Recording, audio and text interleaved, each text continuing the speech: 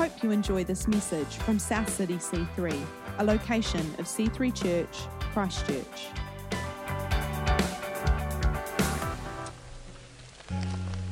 Good morning, everyone, and welcome to have you here. And I'm going to special welcome to our Filipino friends. Magandang umaga. Sayen nonglahat. How did I go? I think I'm right. We're blessed to have lots of Filipino people in this church, and we love their faithfulness. And it was great too to have Calvin speaking to us. I lost sight of you, Calvin, but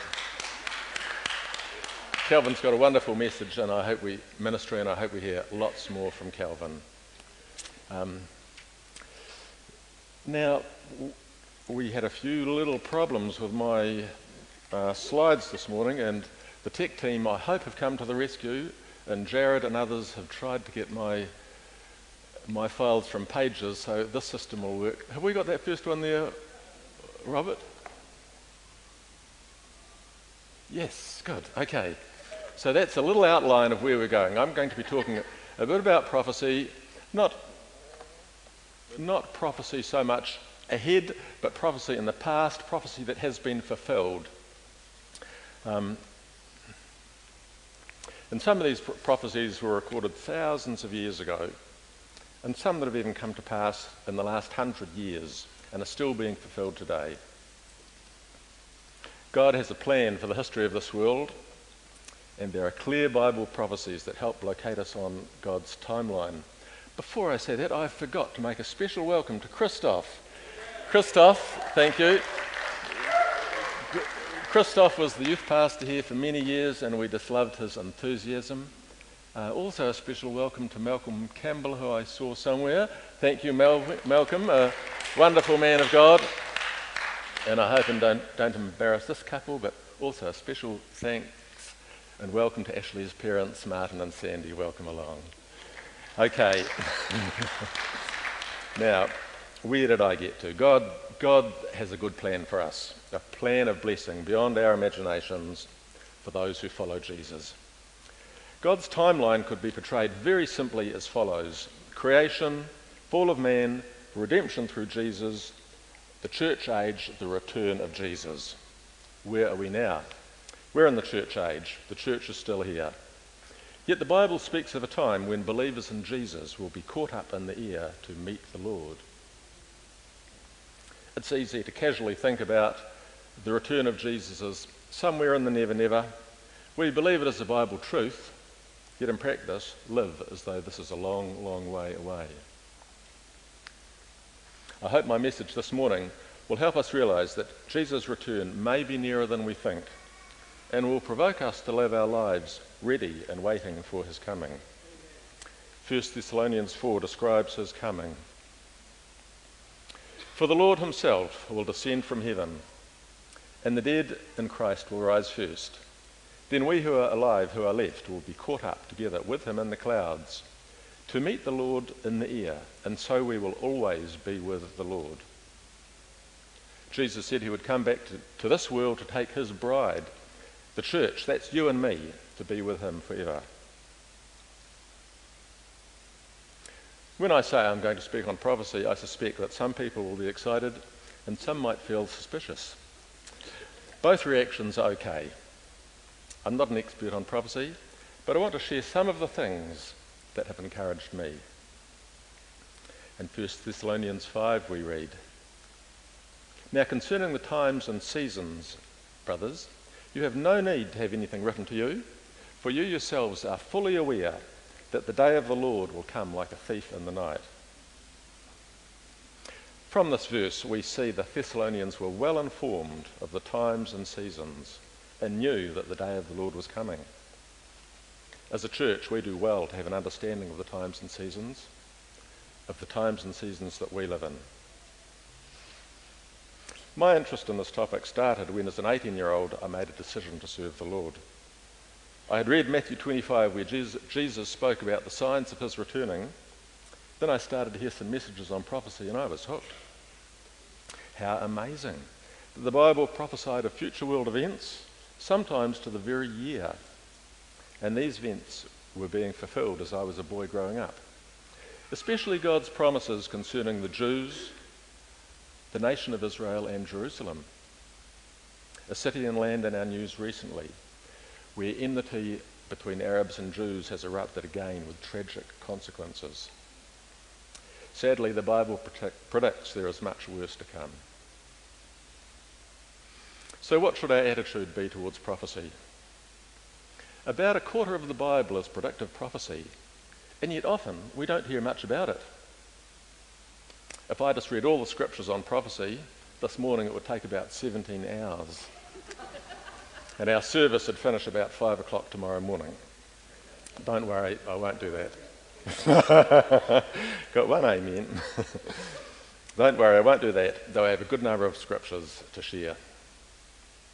In 2 Timothy chapter 3, we read, "All scripture is breathed out by God and is profitable for teaching, for reproof, for correction, for training in righteousness."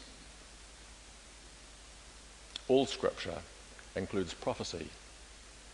And I believe, treated well, prophecy shows that God's word is true, builds up our faith, and encourages us to live the way we should.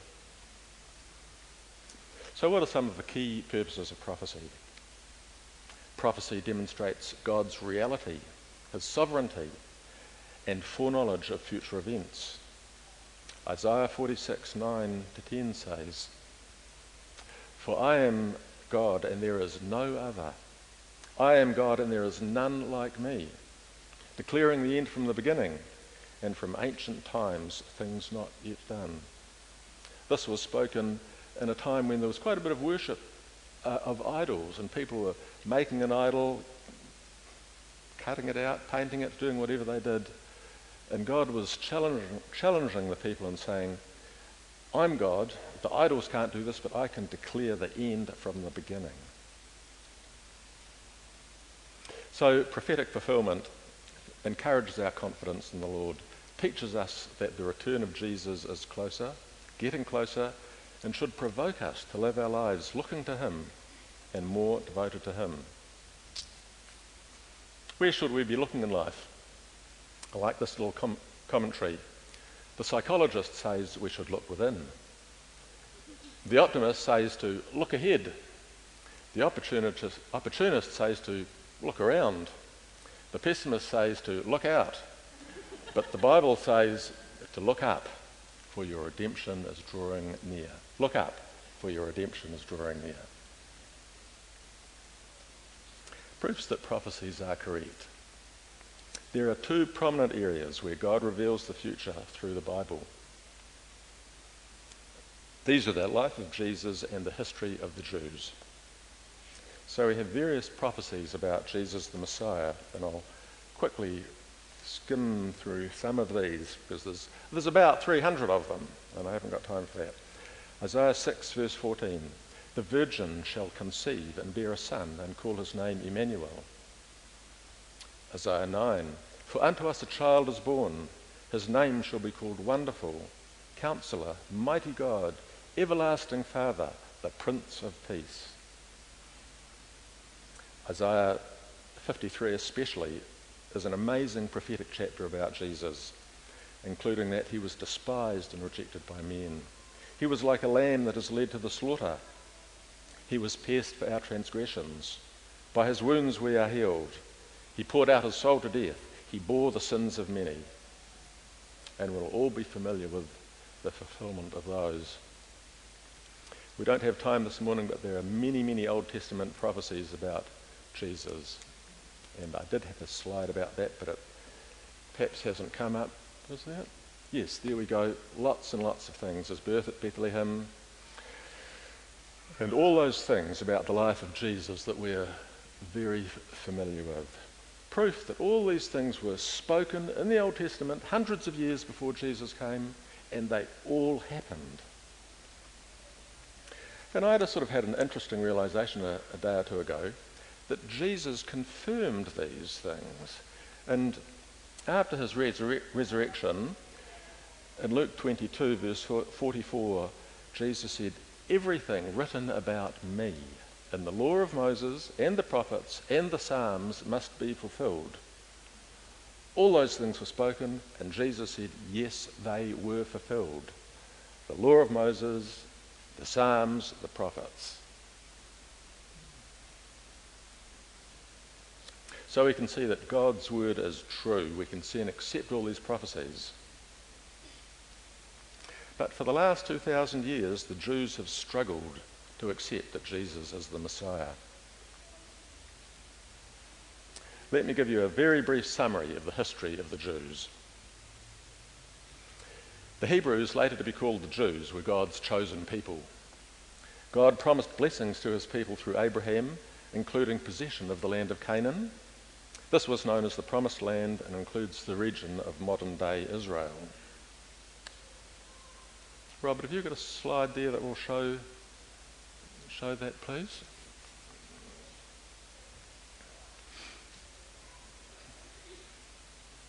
So the left-hand picture is the Middle Eastern Bible Times. The green section there, I think, is what's called the Fertile Crescent. The land of Canaan is on the, as it was called then, is on the far left-hand side. And that was the promised land that God said to Abraham he would give to him. And then on the right-hand side, we've got superimposed the modern-day countries. And there's a little sliver there that you can see, which is still called Canaan in this. Oh no, it's got Israel. It shows that little bit of land which is Israel. Okay, so just going back then to the time of Abraham, in Genesis 12, God said to Abraham, go from your country. Now, his country, I think Abraham was just at the top of the Persian Gulf there. There's a land called Sumer, but below that is a place called Ur. And I think that's where Abraham started. And God said to Abraham, go from your country to a land I will show you, and I will bless you, and in you all the families of the earth shall be blessed. And they came to the land of Canaan. And God said, to your offspring I will give this land. And again in verse 14, all the land you see, this was when Abraham was in Canaan, and he was looking out, all the land you see I will give to you and your offspring forever.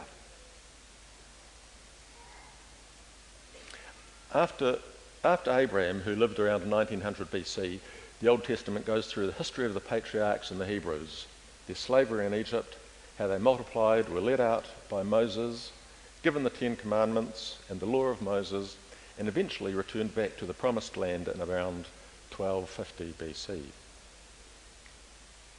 The Israelites were promised God's blessing if they obeyed him, and we see something of a golden age with King David and Solomon. However, the Israelites were also warned that if they did not serve God, they would be conquered by their enemies and scattered among the nations. This scattering is mentioned in various scriptures. In Leviticus 26, God said, if you will not listen to me, but walk contrary to me, then I myself will discipline you sevenfold for your sins. And in verse 33 says, I will scatter you among the nations. Take special notice of that disciplining sevenfold, 7 times for your sins. We'll talk about that later. Psalm 44 says, you have made us like sheep for the slaughter and have scattered us among the nations. Ezekiel 12, and they shall know that I am the Lord when I disperse them among the nations and scatter them among the countries. Sadly, this scattering did happen. It started when Nebuchadnezzar invaded Israel around 606 BC, and the Hebrews spent 70 years in captivity in Babylon. From that time, for the next 2,500 years until 1967, Jerusalem has always been under the control of a conquering foreign power. That's pretty significant. God said he was going to let their enemies get the better of them. It started with Nebuchadnezzar, and for the next 2,500 years, the Jews weren't in control of Jerusalem. When Christ was born, Jerusalem was under the occupation of the Romans, but Jesus did not provide a military deliverance. He offered salvation through forgiveness of sins. Some Jews accepted this, the majority did not. This was prophesied in Matthew 12:21, where it talks about the stone that the builders rejected has become the cornerstone. This was talking about Jesus being rejected by the Jews, but becoming the cornerstone, the foundation of our faith. And in Romans 11 it says, blindness in part has happened to Israel until the fullness of the Gentiles be come in. The book of Acts was a turning point where we see God's salvation and promises were for the Gentiles as well as the Jews. The word Gentile refers to all people who are not Jews. In Acts 11 verse 18, then to the Gentiles also God has granted repentance that leads to life. This was a big change of thinking for the Jews, who for the last 2,000 or 3,000 years had considered them, and rightly so, as God's chosen people. But with the message of Jesus, everyone in the world was now included into God's kingdom. So let's talk a bit about the returning of the Jews and the rebirth of Israel. Sorry. For nearly 2,000 years, Jerusalem continued to be under foreign domination. However, God had promised an eventual restoration of the Jewish people back to their ancient homeland. In Zechariah verse 10. And I'm just mentioning some of these verses so you can see where they are in the Bible. See that this is what God said and this is what happened. In Zechariah 10, though I scattered them among the nations, yet in far countries shall they remember me, and with their children they shall live and return. In Isaiah 43, fear not, for I am with you. I will bring your offspring from the east, and from the west I will gather you. Verse 6, bring my sons from afar, and my daughters from the ends of the earth.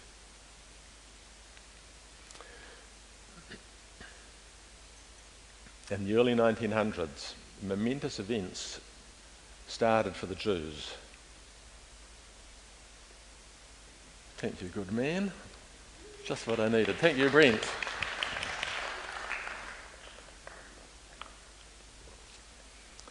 In the early 1900s, momentous events started for the Jews. During World War I, in 1917, the British captured Palestine from the Turks. And we may have a photo of that, Robert, perhaps. And anyway, there's a famous photo of General Allenby walking into Jerusalem after the Turks surrendered. Yes, there we go, General Allenby walking in. There's a story about this too. The British had come up towards Jerusalem, and the normal plan of attack, sort of military plan of attack in those days, was you came up to the place, you brought up the artillery, and you let them have it, and gave them a barrage of artillery assault, and then you'd send in the infantry. Allenby apparently was reluctant to do this, and he thought, no, I don't want to bomb Jerusalem, this is this amazing holy city. So the story goes that, and I think if I've got it right, it's based on a scripture that says, as birds flying, so the Lord will deliver Jerusalem. And so Allenby arranged for the planes they had in those days to fly over Jerusalem, sort of as a bit of an intimidation thing. The Turks saw it and surrendered. So without having to fight for it, he walked in and the British took over Jerusalem. About the same time in England, there was a swing towards helping the Jews, who had been this persecuted people for hundreds of years. The history of Europe and Russia is littered with stories of persecution of the Jews. But in 1917, there was a famous statement called the Balfour Declaration was made to recognise that that Palestine should be a homeland for the Jews.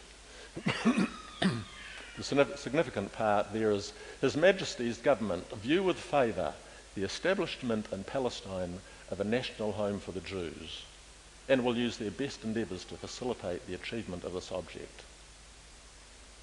And it also goes on to say that the rights of the other people in Palestine should be protected too.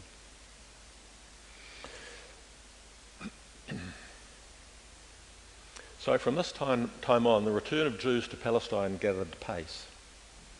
And after the Holocaust of World War II, even more Jews arrived. And in 1948, the Jews declared themselves an independent nation. Almost immediately, the Arab nations attacked. Yet against the odds, Israel survived. By 1967, the Arab forces had regained strength and were about to attack again. They said to the United Nations, go away, just clear out.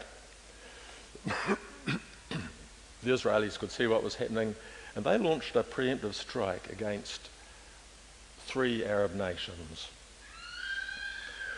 And this was very decisive. And the small Israeli nation of 3 million people was absolutely outnumbered, massively outnumbered by about 100 million Arabs.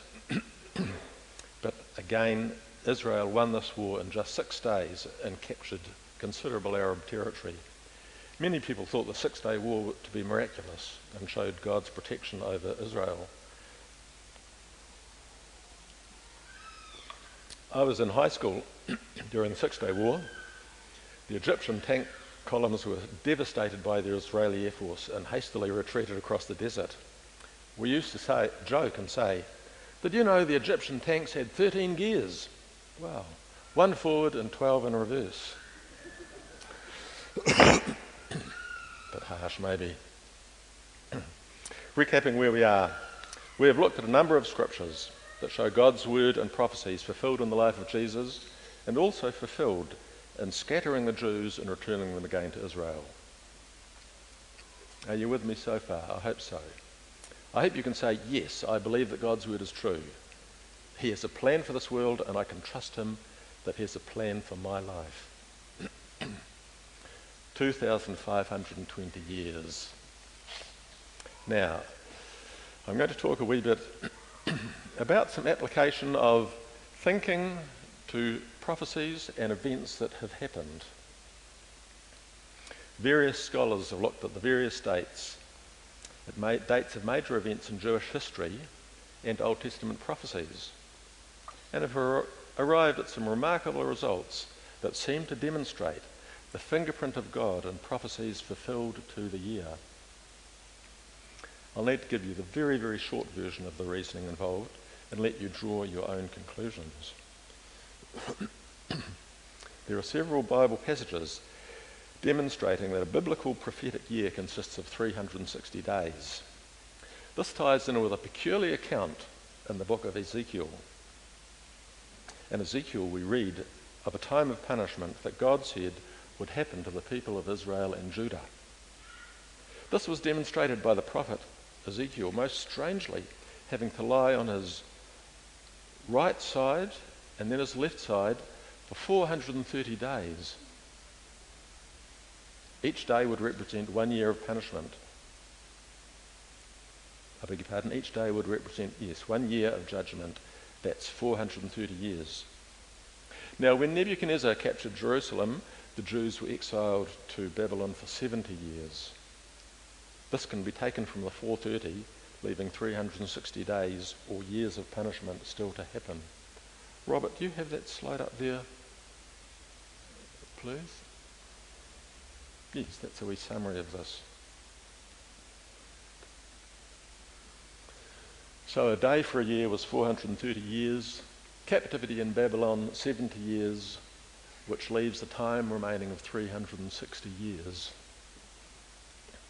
In Leviticus 26, we read that God would punish them 7 times over for their sins.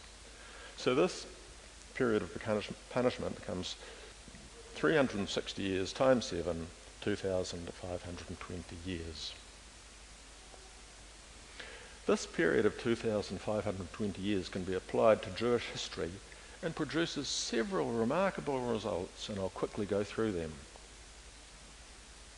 Under the Gregorian calendar, which is the calendar we follow, there is this reasoning.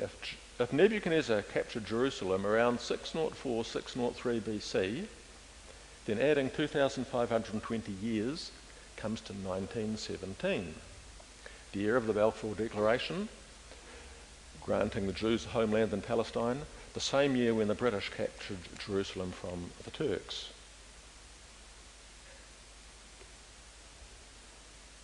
Now, there's another slide there, Robert.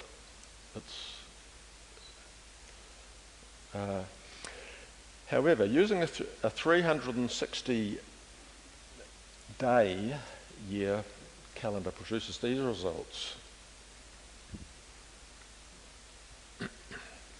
So from the decree of Cyrus in 537 BC for the Jews to return to Babylon, adding 2,520 prophetic years comes to 1948, when Israel became a nation. From the decree of Artaxerxes, who rebuilt the city, plus 2,520 years, prophetic years, comes to 1967, when the Israelis captured Jerusalem.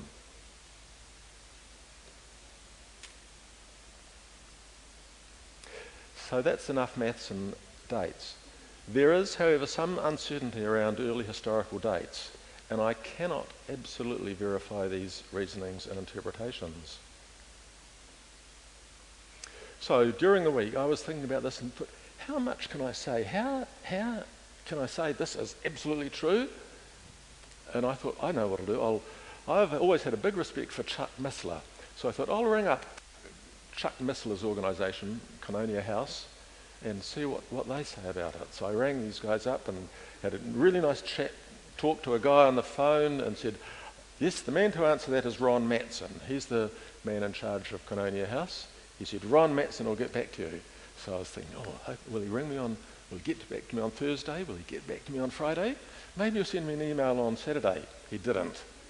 So, sorry for the disappointment.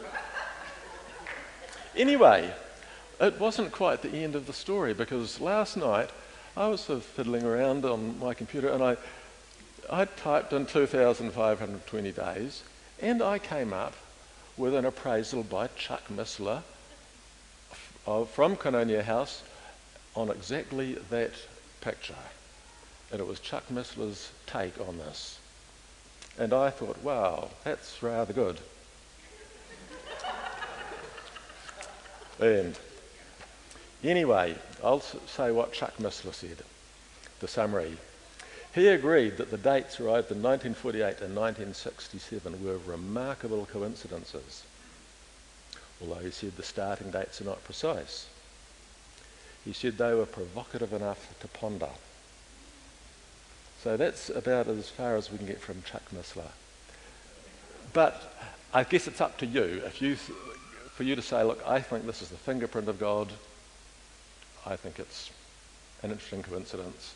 To me, a little bit of reinforcement from that is that this number, 2,520, can work both in the Gregorian calendar and it can work in the 360-year prophetic calendar. You know, that's 2 or 3 times for identifying major dates in the life of the nation of Israel.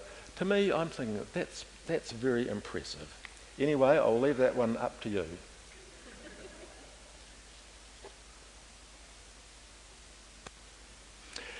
Yet to me there is absolutely no doubt that the plan of God has been for the return of Jews to their original homeland in modern-day Israel.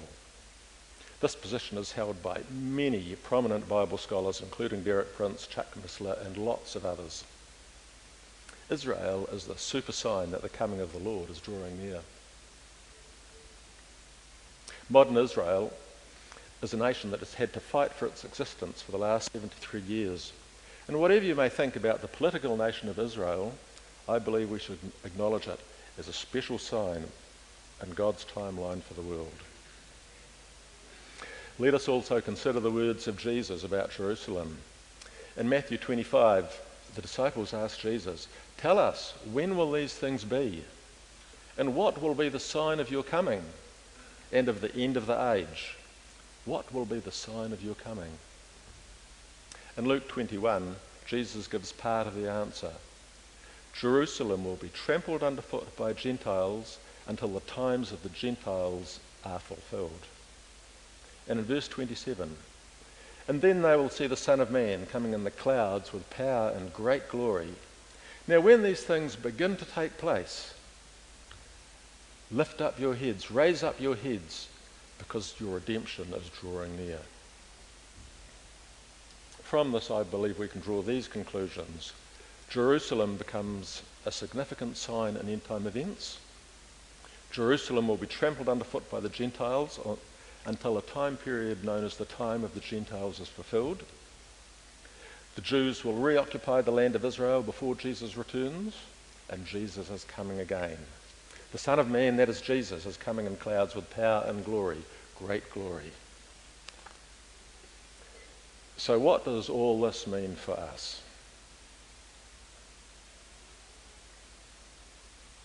In summary, God's word is true. Bible prophecies are true. The prophecies about Jesus' first coming have been fulfilled. Prophecies about the return of Jews to Israel have been fulfilled.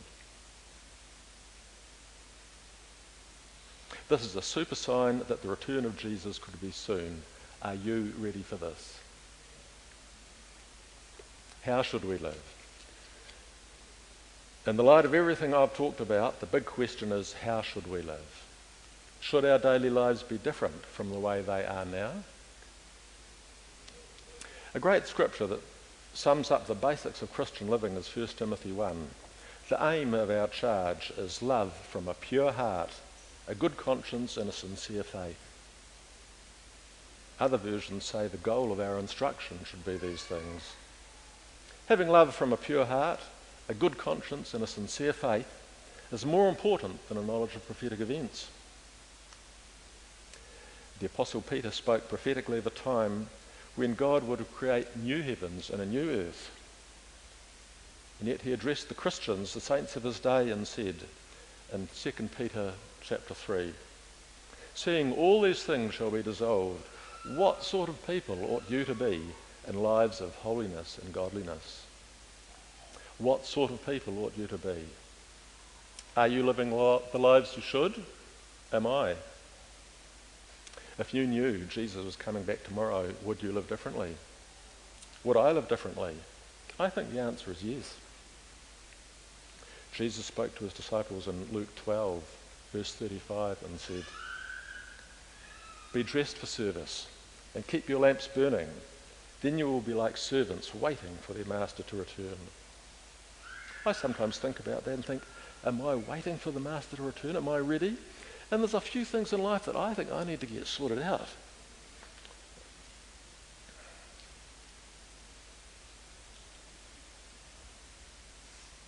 We also read about the wise and foolish virgins. Some were ready, some were not. I hope by God's grace we will all be ready and waiting for our Master to return. Our lives should bring glory to Jesus. He's the coming King. He is the one we should be waiting for. I think this message is as much for me as it is for all of us. Maybe you are thinking, "Lord, I know I need to do better. Help me to serve you better." I hope we'll let these words sink into our heart. And if anyone is wanting to do some earnest business with the Lord, there'll be people here after the service that can pray with you. Let's pray. Dear Lord, we thank you for these things we've talked about, Lord. We just commit our lives into your hands. We pray that we'd be ready for your return. Thank you, Lord, in Jesus' name. Amen.